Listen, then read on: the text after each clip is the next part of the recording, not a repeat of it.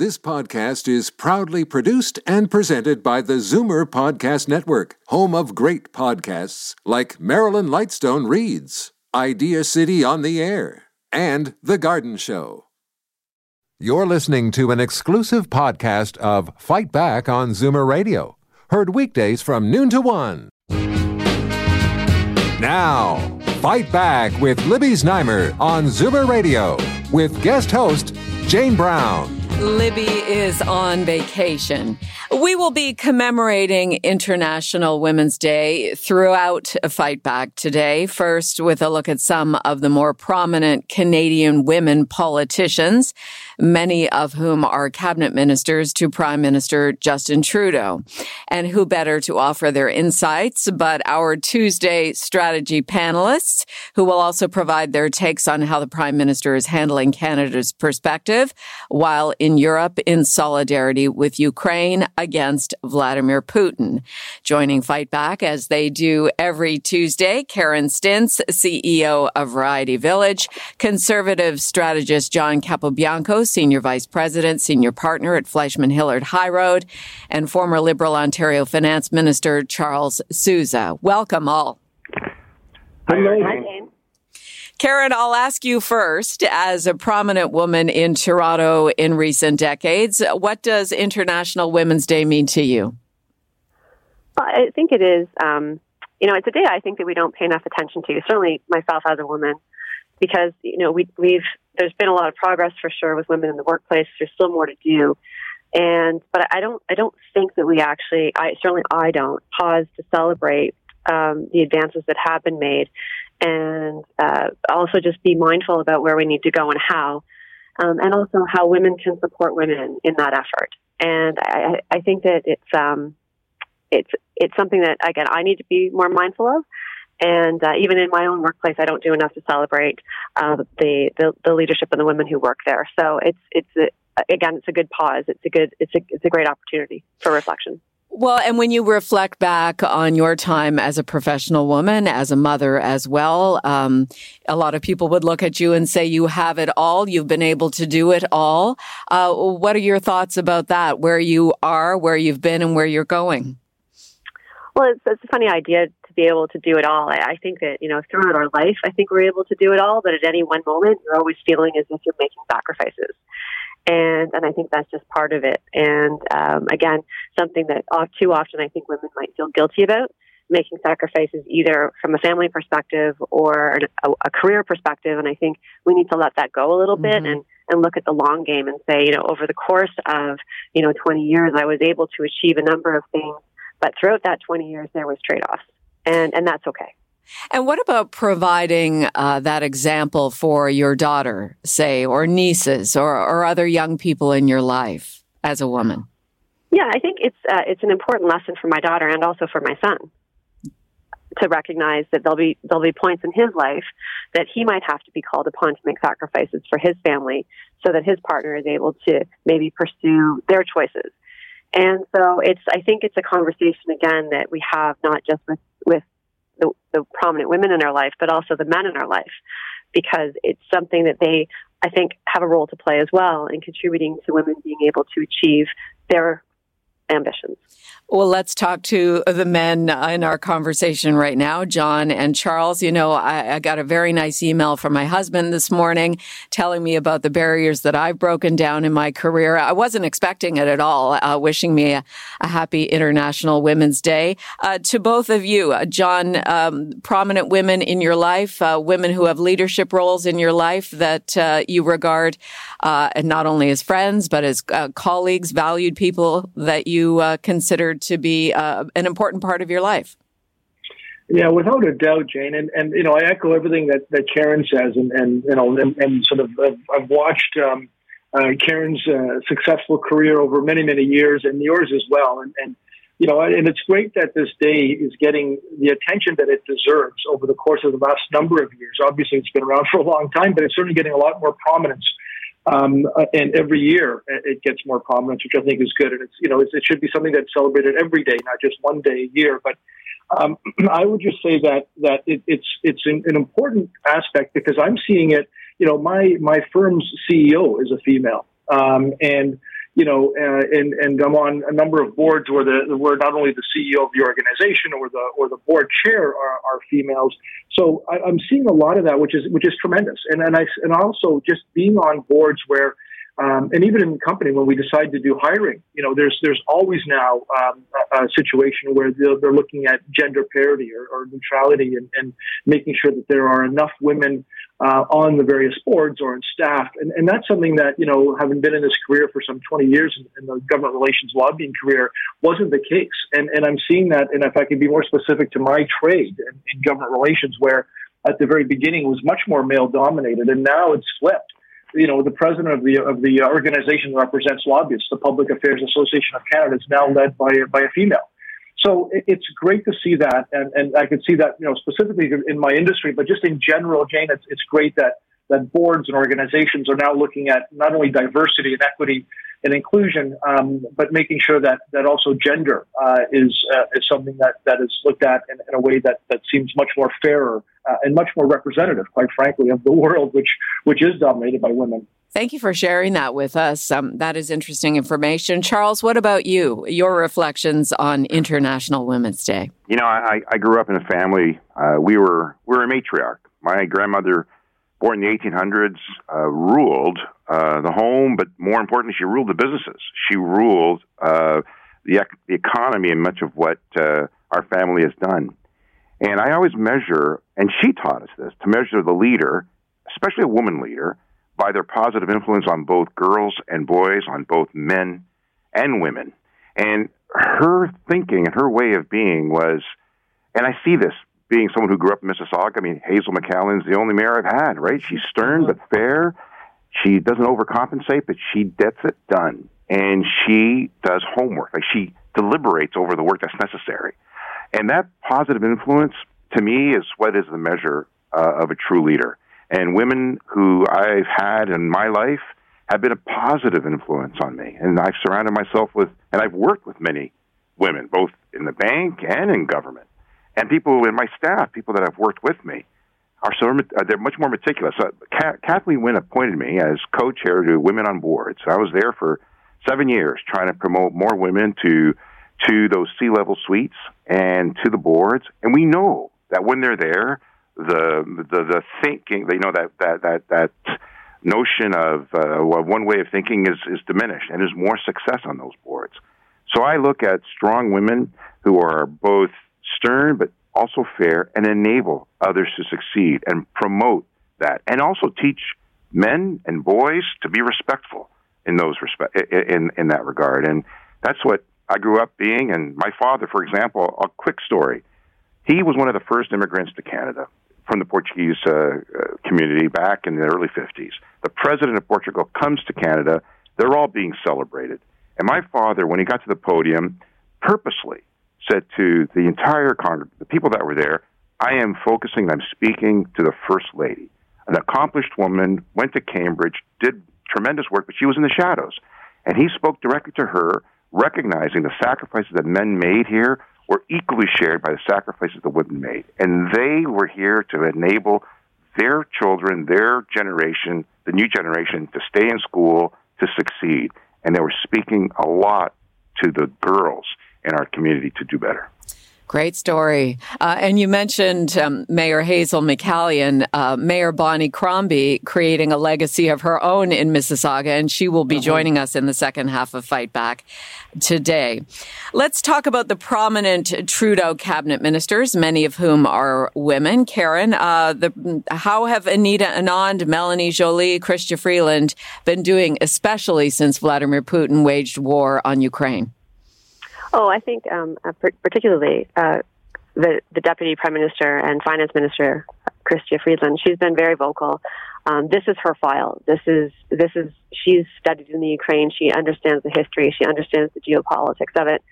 And so I think she's actually taking a leadership role, not just in cabinet, but even on the world stage, around understanding the end game for Putin and why the world has to coalesce around tough sanctions and harsh measures and be very dedicated to making sure that he's not successful in this endeavor. And so I think from that perspective, it's been really quite remarkable to see that level of leadership, particularly on the global stage, because I think it's not where Canada has always been in the last few years. And I think now we're really starting to shine, and I think a lot of that is owed to her. John, what do you think about that? These women who are surrounding and are effectively second in command to Prime Minister Trudeau, not one of them, but multiple. Well, and I'll give the Prime Minister credit. I don't often, but I do give him credit when it's due and where it's due. And I think he's always been keen to ensure that his cabinet had gender parity and in many cases gender balance, and he's always had strong women in very powerful positions. It's one thing to have women in cabinet, but it doesn't make sense if they're not able to have the portfolios which gives them the power. And Chrystia Freeland and Anita Anand have been two that have been outstanding since the time they've been. I don't agree with them all the time with respect to how they handle things, but just from the perspective of what they've been able to accomplish and certainly their stature within the government of Canada and internationally, especially now that Anita Anand is Minister of Defense, have been tremendous. But I do want to focus on Melanie Joly for a second, because of all the three, I would expect Chrystia Freeland and Anita Anand ministers to do well, because they've been doing well. But Melanie Joly's had a bit more of a storied sort of path to her ministry, to her success in government. She's had a couple of not so successful tenures in various ministries early on, but the Prime Minister gave her the confidence to take on the role of foreign affairs, and of course that was before Russia invaded Ukraine, and she has been, I got to give her credit, she's been tremendous. She's been there. Her press conferences, Jane, have been solid. She's been there with the people of Ukraine. So, I compliment all three of them, but I just a special shout out to Melanie Joly, who I think has done a fairly decent job as foreign affairs minister in a very trying time. And Charles, your thoughts of the women who are surrounding Justin Trudeau on the federal stage? It's important that these women, these ministers, they serve as an example because of their accomplishments, their ability, and their meticulous nature. I know Anita Anand. I appointed her to a number of boards when I was then the minister. She's an advocate for community and in the Ontario Securities Commission, trying to support the consumers and to safeguard people's positions. And you see that in her deliberate way when she was the Minister of Procurement and now in the Ministry of Defense. And I admire her humility as much as I admire her ability to stand firm on the issues that matter. And she's deliberate. Chrystia Freeland, of course, is well celebrated as a leader in Canada and in the world, for that matter. And even before she became an elected member, she was quite strong and prominent.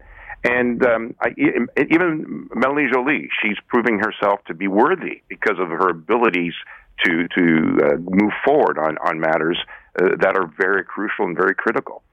So I admire them by their example, just like I admire a man in their ability to lead by example. And they've done that in a great way. 416-360-0740 if you would like to get in on the conversation here with our strategy panelists, Charles Sousa, John Capobianco, and Karen Stintz, Jane for Libby. And we're talking about prominent cabinet ministers federally, but I also want to discuss women on the other side of the political spectrum, including Christine Elliott on the provincial stage, who has decided not to run for re-election in June in the provincial election. Also, Candice Bergen. Let's go around the table. Our thoughts about how Candice Bergen is holding the position of federal Conservative leader until the next leader is named. Karen. Well, she's in a tough position because she has to hold the fort, and she has to keep the Conservatives united so that she can hold the government to account, because the Conservatives are the official opposition. And yet there's this jockeying within the party at a time of the leadership race. And so I don't envy her role. And, I think that there was times, I didn't entirely agree with the tone she took on the trucking situation. But by and large, I think she's trying to be that, she's trying to be the placeholder and not assert, and try to keep the coalition together, recognizing that she really is in a temporary position. And the best she can do is herd the cast right now. That's a good description, John, that she is the placeholder. Is she rising to that occasion? Yeah, no, Karen's spot on, Jane, with respect to the tough position being an interim leader, because you do, especially at a time when, when Aaron O'Toole was unceremoniously dumped by his own caucus in a very public and significant way, which really spoke to the division and the rift within the party. So coming in and being that interim leader, your job one is to unite the caucus and kind of have one voice. And then also to set the party and the caucus up for the new leader, whoever he or she may be.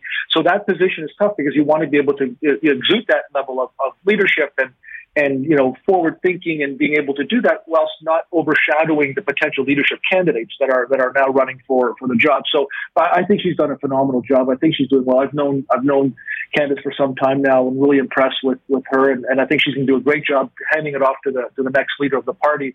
And then you also mentioned Christine Elliott, and I, no surprise, I'm a big fan of Christine Elliott. I ran one of her leadership campaigns, the one where she lost to Patrick Brown, and somebody who has been in the public service for some 13 plus years, ran for leadership 3 times, really, and also had a very outspoken and high profile husband in Jim Flaherty, and also was in her own right, particularly high profile, and was able to manage that with 3 kids.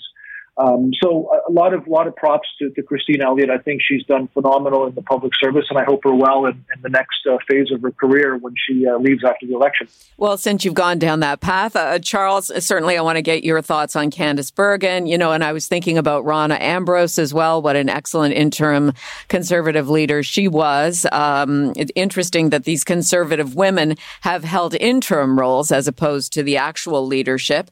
But your thoughts, Candace Bergen, Christine Elliott deciding to leave. I don't know if anybody knows the inside story on that, Charles. Well, I was going to mention Rona Ambrose as well. These are accomplished women, and they shine when they're put in these roles. I kind of wonder, why aren't they running permanently? Why should they not be the next leader themselves? And, Candace Bergen is holding her own. She's in a predicament, and she's trying to, keep the party united and strong and be a strong opposition to the governing party. But people like her and Rona Ambrose have proven that they, on their own right, can stand and do the job. Christine Elliott has proven that many times. I mean, I was on the opposite side. We appointed Christine Elliott to an ombudsman when we were in power because we recognized her credentials, her accomplishments, her ability. And I think part of the reason she's leaving is she's accomplished. There's not much more she can do under the thumb, let's say, of the current premier. I mean, what is she going to do? And I find her to be more methodic, more meticulous.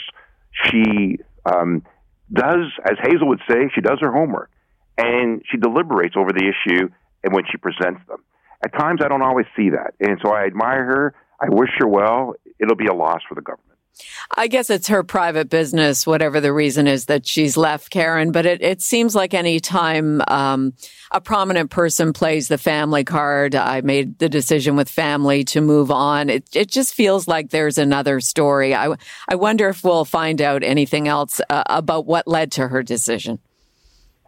Yeah, I mean, I agree with you, Jane. Like, the reason I left politics, I said it was my family. It was because I wasn't going to be mayor. So it was time for me to go. I love your honesty.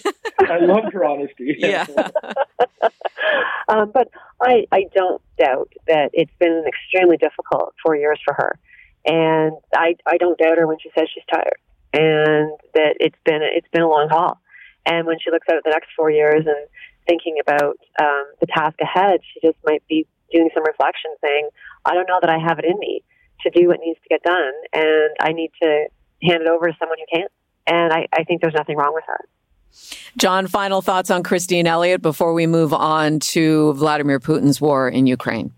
Yeah, I can almost tell you with 100% surety that it was just time for Christine. She's got triplet boys and all of whom are successful in their respective careers, and so you want to spend some time with them. But also, given the length of time she's been in the public service and under the public eye, the scrutiny of public office, not only when Jim was alive and also a high profile minister, but also in her own right in government. And also, as Karen alluded to, like the last 2 years, nobody when they ran in the last provincial or quite frankly federal election ever suspected that 2 years of their career was going to be consumed by a global pandemic of unprecedented nature.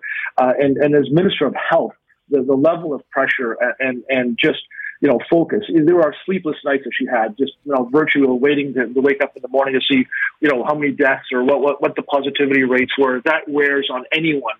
And the fact that Christine's been at it for such a long time, I think she just needed the break. And quite frankly, I was quite happy that she didn't just resign on spot, but she said, look, I'm going to just let you know that I'm not running in the next election, but I'm going to stay on as Minister of Health and Deputy Premier until the end of the term. And that was a class act. And I thought that really helped the Premier. And it also allowed for people to kind of think, okay, well, now I really get why she's stepping down. So I think it became a story more about her accomplishments and less about why she left the government, from that perspective. John Capobianco, Karen Stintz, Charles Sousa, Jane for Libby here on Zoomer Radio's Fight Back, our Tuesday strategy panel.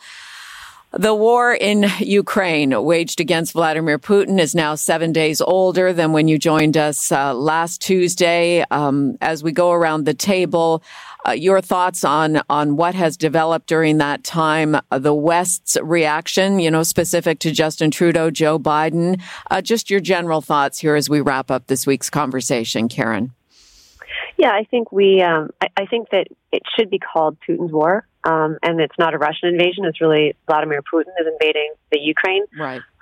And I think that the more that he gets isolated in that discussion, that the more the Russians could potentially feel emboldened to stand up to what's happening. Because I think right now there's no path out of this chaos that he has created. And, I know that the decision to ban Russian oil will cause gas prices to increase, but certainly the conversations I've been having with friends and family, and again, back to the dog park example, we're willing to bear that because he can't be successful. And if it takes paying a little bit more at the pump, if it takes a little bit of hardship on our end, which is so minor compared to what's happening in the Ukraine, then we need to be able to do it because he cannot be successful in this invasion. It cannot happen. And I'm glad that our global leaders are recognizing that there are some constraints to their ability to be proactive and waging a war against Russia, because it's not Russia. It is one man. It is one man, and he needs to be held to account, and he needs to not be in the position that he can be victorious in this. Charles, how is the world doing against Vladimir Putin? We're late tonight. It will be 2 weeks since he started the war. Well, I'm proud of Canada stepping up, bringing more troops to Latvia, and to show some strength. You can't underestimate Putin, certainly. I mean, he wants to make the West and NATO look weak. He knows that, the no-fly zone and the moment we start to engage in Poland and in the airspace of the Ukraine, it's very dangerous stuff. And he's a very calculated individual. I can't underestimate Putin. Some may say he's suicidal. I don't think he is, and I think someone wrote about that. I'm hoping that the Russian people will be an uprising, that there'll be a revolt from within. If Zelensky is killed, that'll make it even more of a delicate situation for the West, because then we're in a position of responsibility as well. So we need to stand united, and I think Putin underestimated the West and NATO's ability to be more united than before. Will they act? And everyone's afraid to do so because the consequences are dire. Right.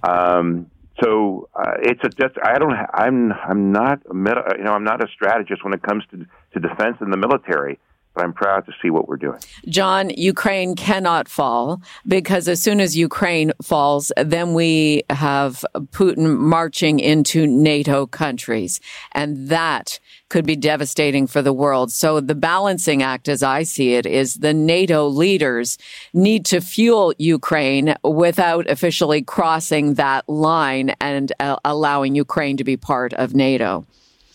Well, and so the one thing that sticks to me in this last couple of weeks with this is the resilience of the Ukrainian people and sort of the fact that they've been able to stop the Russian army, or at least slow them down. I think that is the story, and it's right from the President Zelensky all the way down to every man and woman who's working that war. So that's a huge story. And I do agree, though, Jane, with respect to NATO, and there's some early criticisms of NATO not really being able to sort of lean in on this in a way that everybody's expecting to. But Canada, UK, and other countries, other G7 countries and other countries in NATO are stepping up and are putting up the resistance and are trying to push back on this. I think the biggest issue the U.S. has in not sending in troops is they don't want to make it a U.S.-Russia war, which can turn into a World War III, but they are trying to do everything they can by making it tough for Putin specifically to continue on with the war. I think that's a decent positive sign moving forward.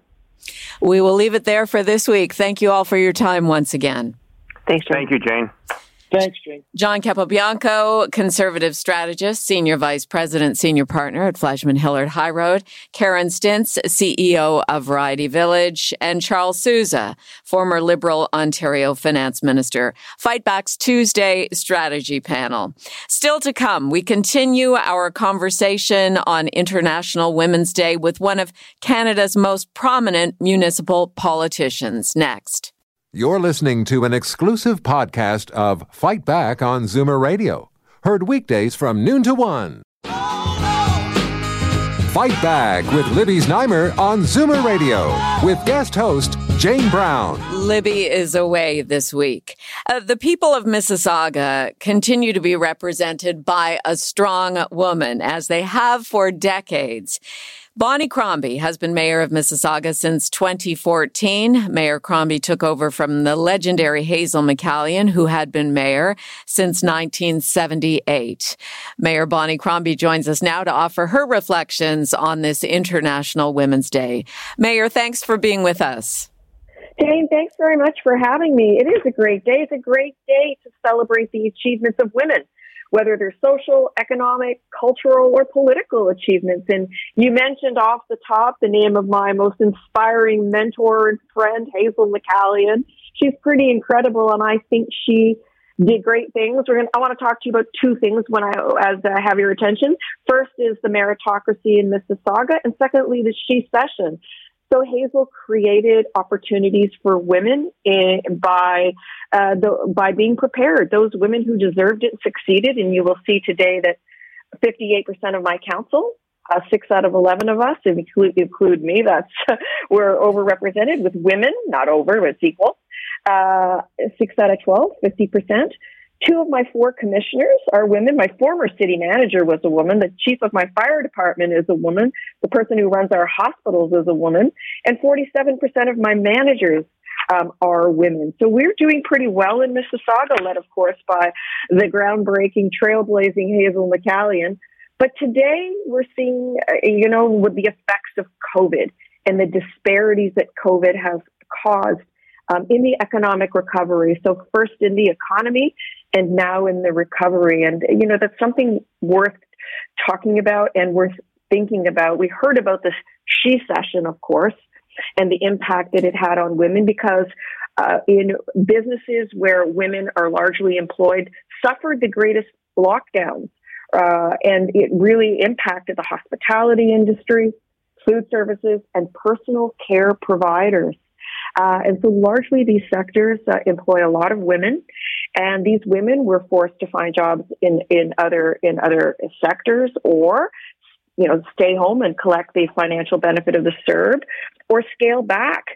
And when you think about it, women have always had predominant share of responsibility at home, whether it came to household responsibilities, children, caring for elderly parents. But during COVID, even more so, not that the dads didn't, but when you think about who stepped in to ensure that the kids were doing their online classes and being taken care of, all while still maintaining their own responsibilities and managing their careers, it was women. So we've seen a lot of women. Yeah, a lot of women are leaving their professions, leaving their jobs, and choosing greater flexibility. We've seen women opting out of the corporate world previously for flexibility, and now we're seeing it in many, many more sectors. In fact, I'll just give you one more stat, and then we can talk a little more about this, but 25% of all women were thinking of leaving the workforce because of the pandemic, but more so acute for South Asian women. Almost half, 47% of South Asian women are looking at leaving the workforce altogether because of the pandemic. You know, you bring up a perspective that in a lot of ways, and no offense to men, but you're bringing them up from a personal experience as a woman, understanding the pull that women have at home with children and with a career. And in the case of the pandemic, were faced with losing their jobs, at least temporarily. I just want to backtrack a bit to Hazel McCallion. I've always admired how you, and it's very authentic, the way you embrace her legacy, the way you embrace her as a mentor. What have you learned from Hazel that you can tell us in just a couple of minutes? Yeah, no problem. So as you know, I adore her. We all do. She's lovable and she's iconic and she does it naturally. And she succeeded in an era where women just weren't in senior management positions. There weren't women in C-suites. And she was a woman who was, really trailblazed her own path. She skated. She played hockey. She took a secretarial course and went on to, I think it was Dominion Engineering, and got a job in a high-powered engineering company that later built the very power plant that she took down so that we could build the Lakeview community. And she tells us to just be prepared. Women have to work twice as hard to be half as effective. So women in particular, do your homework, she always taught us. You be the best prepared person in the room. And then, of course, have your voice heard, because as you and I both often know, that women tend to get spoken over at the boardroom table and somebody else takes credit for our ideas. And Hazel would be the first one to say, to be assertive, have your voice heard, but be prepared, do your homework. All of us here cite those words of wisdom that Hazel McCallion always said: do your homework and be prepared. Of course, she is legendary for so many reasons, but certainly because of the amount of time she spent as Mississauga mayor. Now, you, reflecting back on your time, coming up on 8 years, which is hard to believe. So you're creating a bit of a legacy for yourself, Mayor Crombie. What are your plans in terms of running for a third term? I'm sure that is what's in the offing for you. Oh, Jane, thanks so much. So Hazel was mayor 36 years. I have no plans to stay 36 years. I'll leave that legacy to Hazel. I do plan to run on the third term, of course. That'll be this October. There are just so many amazing projects here to complete in Mississauga. We're in an incredible growth phase. We are a city where people look to live, to work, to move to raise their children, and to invest in.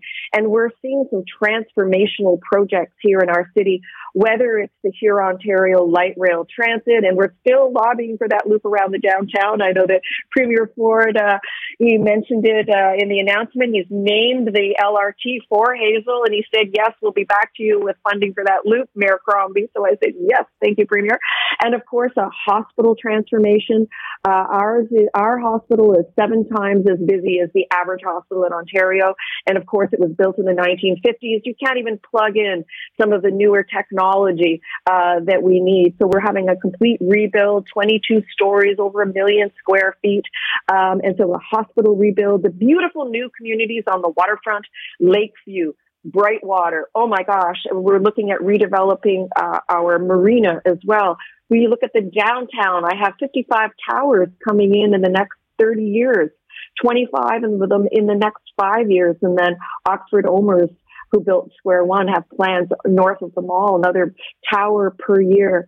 Then we're building Uptown. We're creating a new Uptown location. We're building on the Ninth Line lands. And by the way, all our communities are visioned by the communities. We work with the communities, so we're ensuring that we're building what they want in their neighborhood. Mayor Crombie, we have one of your constituents on the line here. She's a regular caller, Sita from Mississauga. And I know, Sita, you want to talk about International Women's Day, and I thought maybe you'd like to say hi to your mayor as well. Oh, thank you, Jane. First of all, I want to say we are sorry and very sad for what is happening in your own country, and we're all standing with you. And happy Women's Day. Bonnie, you're doing a great job. And Hazel, oh my God, she's amazing. Yeah. So We are Thank very you for proud that. of We you. all love Hazel, but it's very hard to walk in her footsteps. So you carve your own path, but she always guides me. If I have any doubt, during the pandemic, I called her regularly. I'll tell you, I called just to check up on her, make sure she was well, but also, just to get her encouragement that we were on the right path. And I just like to hear her voice and like to hear her say so. And you're doing a great job. Thank you, Sita. Thanks for According calling to my in. husband, every day is Women's Day. Too bad there aren't more women leaders, since we can run a house on a tight budget and can handle a lot of stress and sacrifice. Being a successful man is a good woman. Oh, very nice. Well put. Thank you so much, Sita. Thanks for calling in. Mayor Crombie, as you reflect back on your life professionally and personally, what do you still want to accomplish? Just on a personal level. I mean, and that can include your plans for Mississauga, but what do you see for yourself? You still, you obviously have a huge amount of energy and vitality. So what's next, or what's in the future? Oh, you know what? That's a very charged question. I'm very happy today to be in the position that I'm in. It's a real privilege to lead the city and these incredible people here in Mississauga. We're at a huge growth phase, and I'd like to have the opportunity to continue to shepherd it through. It's been such an honor to serve for 7.5 years as mayor, 3 years as a councillor. I had the privilege of serving as a member of parliament for a term as well. I'm blessed because I'm the mother of 3 incredible kids that are, they're very accomplished in their own right. They're all professionals. They have great partners. They stand on their own 2 feet, and I'm very proud of each of them. And then I'm proud of the city we're building. So I'd like to continue in public service. I always saw myself giving back, and public service has been a great opportunity for me to do so, first as a member of parliament, then as a councillor, and then as mayor. So, I have relished this opportunity. And let me tell you that it is truly a privilege to serve. And so it's something I don't take lightly. I take it to heart. And each and every day I think about the people of Mississauga and how can I ensure that they have the best quality of life with the best services and programs that they deserve for their tax dollars. Mayor, do you ever think about becoming premier or prime minister one day? Are those positions in the cards for you? I mean, Mississauga is a monstrous city, so it is a huge job unto itself. It's a huge challenge, and I love this city, and I love the people. And as you know, I had a term in Ottawa, and it was very tough because my kids were much younger then, and it was saying goodbye to them and flying to Ottawa 3 weeks out of 4, and that was very, very difficult. I don't see myself going back to Ottawa. No, I love this city, but if I can continue in public service in some way, even after I left as mayor, I have no plans to leave, by the way, certainly running for a 3rd term. I just feel very committed to the people, and I can, whatever I can offer to serve them, I'm willing to do so. So, I love this city. I'm here. We're going to continue to build an even better city. We have so many plans, whether it's for the waterfront, improved transit, affordable housing. I should mention, because it's so difficult for young families, all families, middle-class families, to purchase housing. Even Mississauga, that once was very affordable, is priced out of the market now. And it's the job of myself and all the mayors to come together to ensure that we're creating a supply of housing. So I know the premier is very concerned about supply, but I'm concerned about affordability, and so are all the mayors. It's not enough to say we're not getting supply to the market. It's supply of affordable housing that our workforces can afford, places so we can continue to be a city where people choose to work, but also to live and raise their families. So to build that affordable housing and continue to build transit and world-class infrastructure and beautiful communities by the lake, there's so much to do here. I love this city and want to continue to give back. I just want to ask you one more question before we say goodbye, and it's related to the pandemic. And I know you were on the front lines of the pandemic in Peel Region, Mississauga for the last 2 years. Based on the information you're getting from Dr. Lawrence Loh and others, do you think that we're coming out of it finally? I'll say that I'm very confident and I'm very optimistic. Dr. Loh feels that with Omicron, the pandemic has largely become endemic now. He tells me that there are very little traces of Delta or Beta or Alpha, the other variants, the original variants. It's all Omicron now, which, as we know, if you've been vaccinated and boosted, you may get the virus, but your symptoms will not be severe. It's not likely you'll need hospitalization, and even less so likely that you'll be in the ICU. I believe Trillium Health Partners has only about 30 cases in the hospital and only 6 in the ICU. So I'm starting to see life as normal on the very short horizon. I hope you're right. I think you're right based on all the information that we're getting. That's certainly what it would seem to be, that it's becoming an endemic rather than a pandemic. Mayor Crombie, it's been a pleasure, as it always is, to speak with you on this International Women's Day. Enjoy your day as International Women's Day. Happy International Women's Day to everyone. Thank you. Mayor of Mississauga, Bonnie Crombie. Jane for Libby here on Fight Back. And coming up in the final segment, we're joined by a former Canadian ambassador to Ukraine to talk about how Canada's response to both the people of Ukraine and Russian dictator Vladimir Putin is going. That's coming up next. You're listening to an exclusive podcast of Fight Back on Zoomer Radio. Heard weekdays from noon to 1. Fight Back with Libby Znaimer on Zoomer Radio with guest host Jane Brown. Libby's on vacation. We are at almost the 2-week mark since Vladimir Putin began his war against Ukraine. Joining me now to talk about Canada's response to date is former Canadian ambassador to Ukraine, Roman Waszak, on the line from Krakow, Poland. Roman, thank you for being with us. Glad to be with you.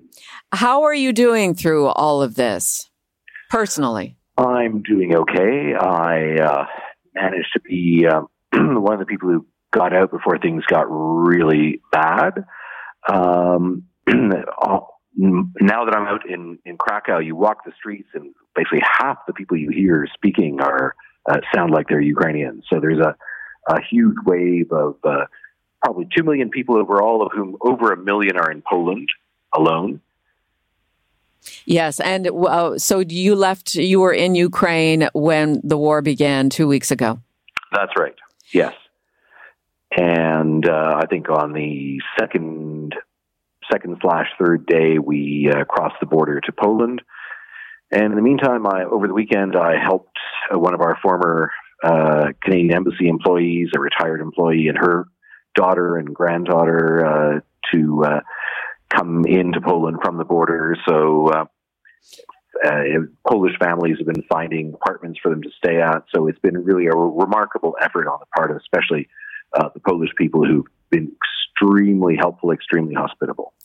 You were the Canadian ambassador to Ukraine between 2014 and 2019. Since then, what has your involvement been? Well, since then, I was retired for a while in Toronto, listening to your stations. And then in January, I took up a new job as business ombudsman in Ukraine, which is basically an internationally supported operation that helps protect the interests of Ukrainian businesses if the authorities engage in any sort of pressure or malpractice on them. 32 staff. Not including me, all the rest are Ukrainians, and we have about a third who are still in Kyiv, our headquarters. 4 of them joined the army, so they're 3 lawyers and 1 IT guy are out there on the front lines. Wow! And about 10 are in other parts of Ukraine, mostly the west, and then 10 are abroad. Now, you were ambassador in 2014 when Vladimir Putin illegally annexed Crimea. Is this situation, I mean, obviously on a much larger scale, somewhat reminiscent of that era as a precursor to all of this? Well, precursor, yes, but nothing in comparison to this. Now, I thought I was a pretty hard-bitten analyst, and so I was warning staff in late January of this year, early February, based on my 2014 experience, things could get bad. But I think I did not imagine that Putin would do a rerun of Aleppo in cities that he claims are inhabited by members of his one huge Russian people. He always says Ukrainians and Russians are the same people, but he's bombing the living daylights out of them and killing thousands. Let's talk about Canada's response to Putin's war in Ukraine so far. What have you seen that you think has been good in terms of our position and our ability to offer some assistance, and what more needs to be done? Right. Well, I think over the 6-7 years preceding this round of fighting, the military training and police training we provided to the Ukrainians has definitely turned out to have been effective. I think most people are quite surprised at how well the Ukrainian forces are defending against a much more numerous and better armed foe. But those of us who saw the training activities realized that the transformation was happening.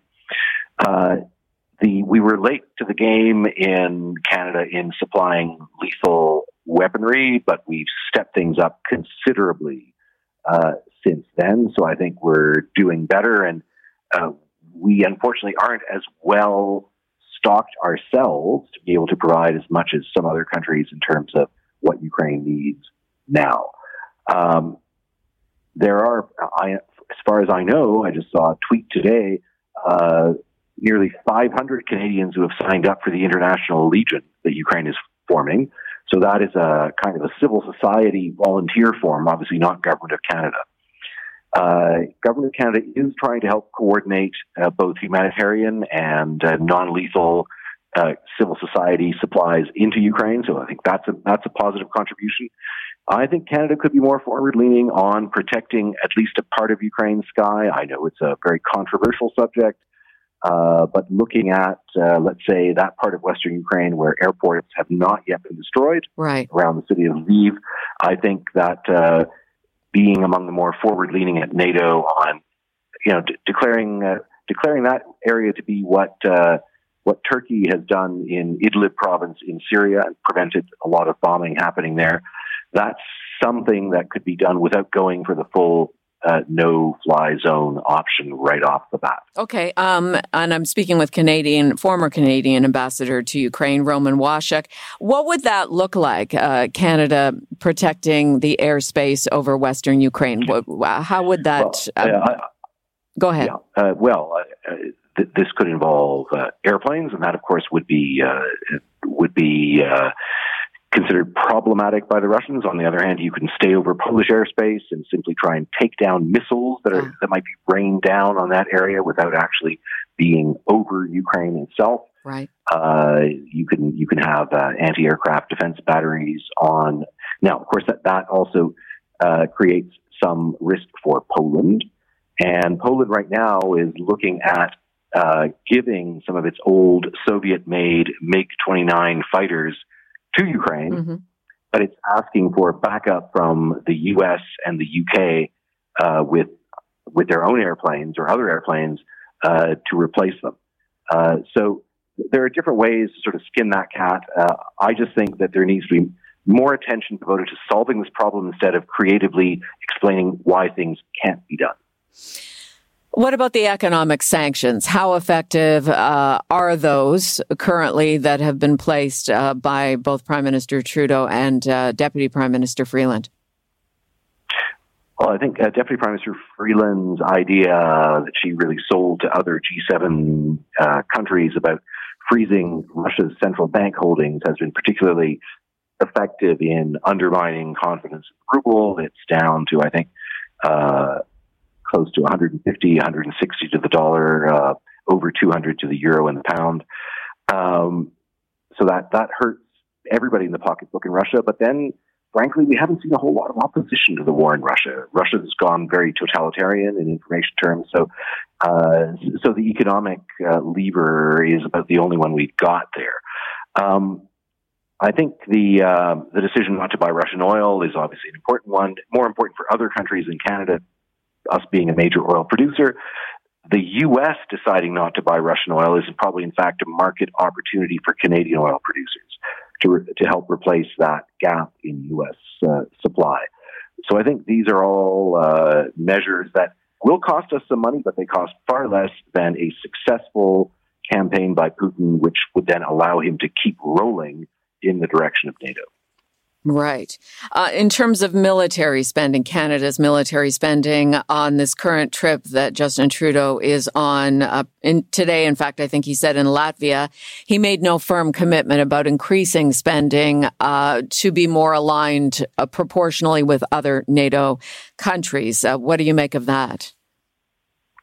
Well, I think what is very positive is that the Prime Minister extended the Canadian mission in Latvia indefinitely, and that's going to cost money, too. I think that we need to get serious. Canada has been, in certain respects, a bit of a free rider on security, and we've discovered both through COVID and through this crisis that some of our systems are underfunded and aren't as robust as they need to be to respond to crises that are maybe low probability but very high impact. So, we like to speak in Canada about an abundance of caution. Well, an abundance of caution in these circumstances means actually spending an abundance of money to ensure that we don't get caught out. I'm speaking with former Canadian ambassador to Ukraine, Roman Waszak. Everybody wants to know how this is going to turn out, what's going to happen. Based on your experience, your knowledge of Ukraine, your knowledge of Vladimir Putin, where are we going from here? What do you see happening in the days, weeks to come?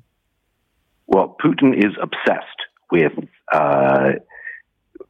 de-Ukrainianizing Ukraine. Basically, he's going quasi-genocidal on that. So it'll take a lot of pressure to dissuade him. I think I read today the phrase "peace of attrition." In other words, where things become so rough for the Russians that they have to come to some sort of arrangement. We'll see. The Ukrainians are doing quite well on the ground. They've got this problem with not having enough defense from the air. The Russian troops are demotivated. A lot of them are surrendering.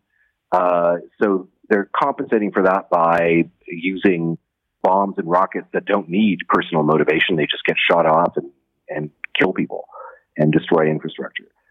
So the economic stuff is important. It's a race against time. Whether the economic sanctions and the Ukrainian fight back will be more effective than Russia simply deploying more and more of its firepower in this struggle. But I think reinforcing the Ukrainians, giving them more tools to do the job, providing them with those Polish planes and other air defense support, that will help turn the tide. From your lips to God's ears. Roman, thank you so much for your time. Thanks for being able to join you. Roman Waszak is a former Canadian ambassador to Ukraine. He was in that position between 2014 and 2019, and he joined us on the line from Krakow, Poland. It's Jane for Libby. I'll be back with you again tomorrow. Enjoy the rest of your day. The number ones at 1 are coming up next after Bob Comsick's news. You're listening to an exclusive podcast of Fight Back on Zoomer Radio. Heard weekdays from noon to 1. This podcast is proudly produced and presented by the Zoomer Podcast Network, home of great podcasts like Marilyn Lightstone Reads, Idea City on the Air, and The Garden Show.